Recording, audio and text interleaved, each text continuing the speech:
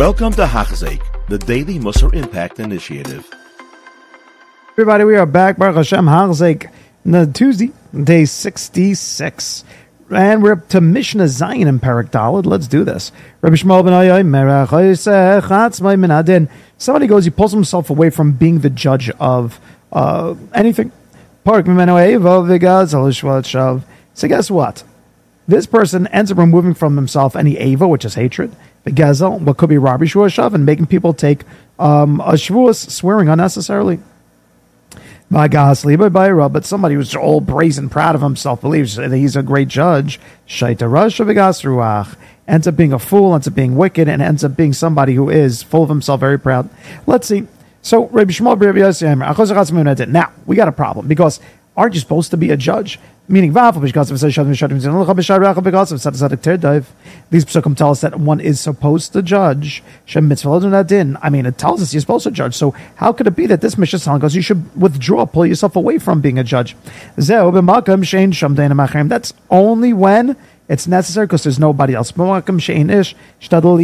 You become the man, then you have to judge. But if there are other judges, then back away.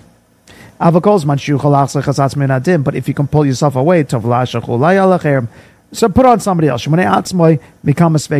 yourself away from many sveikot. Take yourself away from many different things that are questionable over here. Gotta be honest with you. You know, people think that rabbis, are like a one-stop shop. And in truth, I think it used to be that way. And you read us the Diras perhaps, because I know that back in, at least on the Sephardic side, and I believe Ashkenaz as well, you know, you had your town rabbi. He was everything. He was a moil, he was a sheikhet, he was a Masada Kedushin, he was a Malamed, the guy was a Bucky and Ribbis, you know, all these different things. Today, and I will be the first to say about myself that I'm not a jack of all trades. And one of those is that I never sat down to learn all the ins and outs in the sugya of being Masada Kedushin, let's say. And I have a lot of students who call me up sometimes because I just teach this age. And they're like, look, can you be my rabbi to be Masada Kedushin? And my Rebbe Berkowitz, when he taught us, and I did learn through it, but I'm certainly not a Bucky inside it. So when he taught us the halachas, the first step was, if you don't know what you're doing, and if you're not consistently doing these, give it to somebody else. A Rav of a shul who knows what he's doing. And explain to your student, this has nothing to do with being close. Meaning, do you, and I know I make a flag for this, but let's face it. The meat that you eat, that you buy inside your butcher or inside a supermarket, do you have to feel very close to the butcher? Do you say, ooh, I can only eat the chicken from the butcher who's my Rebbe? No, of course not. The guy did something and you trusted his hachshir, and that's where you went. Furthermore, honestly, if you had a chicken shechted by me or by that butcher, please eat by that butcher, because I don't know how to be a sheikhet. I would eat it over there too. Even if somebody showed me how to do everything, they tell me it's good, I'll probably still go to there. Why? Because he knows what he's doing. So just stop, just to let people know. And the way my Rebbe said it is, you got to explain to your student, go to the person who knows what he's doing. Give me a bracha under the chuppah, and by the Sfarim something we speak, I'll speak under your chuppah. But you go to the ones who knows what they're doing. So stop. This is just the thing. You don't go to ear, nose, and throat doctor if your foot is hurting you. The ENT is a doctor. That's true, but he's not a podiatrist. Meaning everybody has specifics on what they're good at. So over here, I'm just using this as maybe a springboard to jump off of and say that the Mishnah is telling us even something that you're good at, back away, leave it to somebody else, because problems could arise. Now, over here, we're about to see what the problems are. Gezel. We're going to see a few swearing full, all these different things. If you don't know what you're doing, being Masada Kedushin, a lot of problems could arise. If you don't know the ins and outs of a ksuba, if you don't know how to look into a family to see that they're both kosher v'yasher, all these different things, those are big problems. And unless you know what you're doing, you're back away. Pork menu eva. If the guy backs away, so number one, hate will be taken away. Let's face it, the guy you find guilty is going to hate the dying, so why should you cause hate? Next, v'gezel. What if you're wrong? What if you cause him to have to pay? Or what if you don't pay and the other guy loses out and you are wrong? Maybe like back then where shvuot, where you're able to cause swearing inside Bezin, and you caused the wrong thing.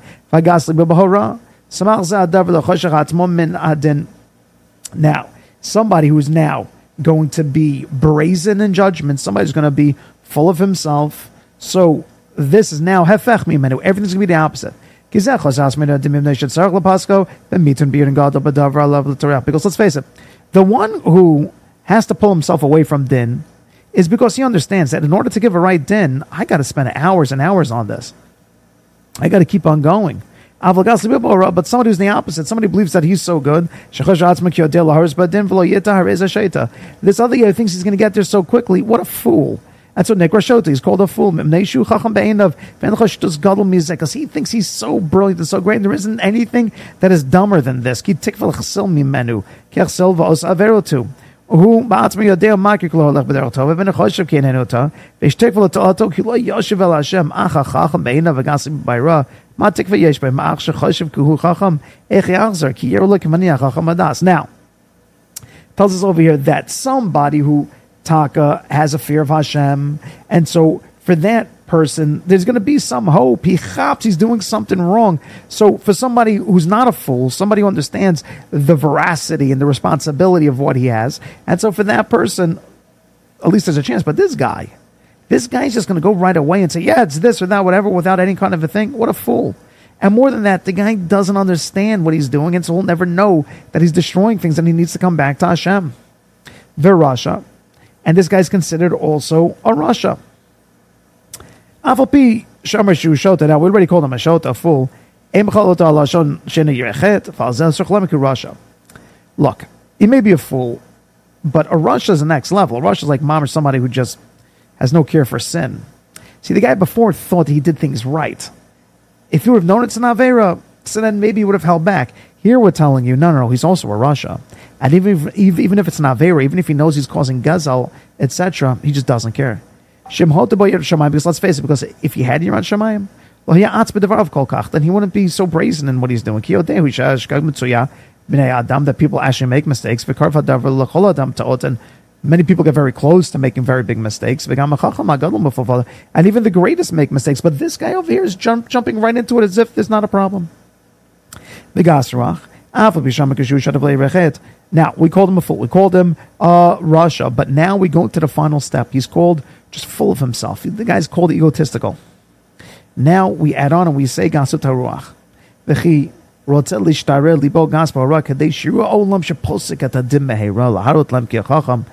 That this guy wants to go and show the world how great he is, how quickly he can come to judgment. He didn't need to even sit for an hour on it. He just, Sherlock Holmes, this guy. He just came and he knew who was right and wrong the entire time. And in his craziness, he wants to, because of ego, show the world how great he is. And unfortunately, in the end, this guy ends up destroying a lot more than he's helping to build. Have a wonderful day. You have been listening to a shiur by Hachzeik. If you have been impacted, please share with others. For the daily shiur, please visit Hachzeik.com or call 516-600-8080.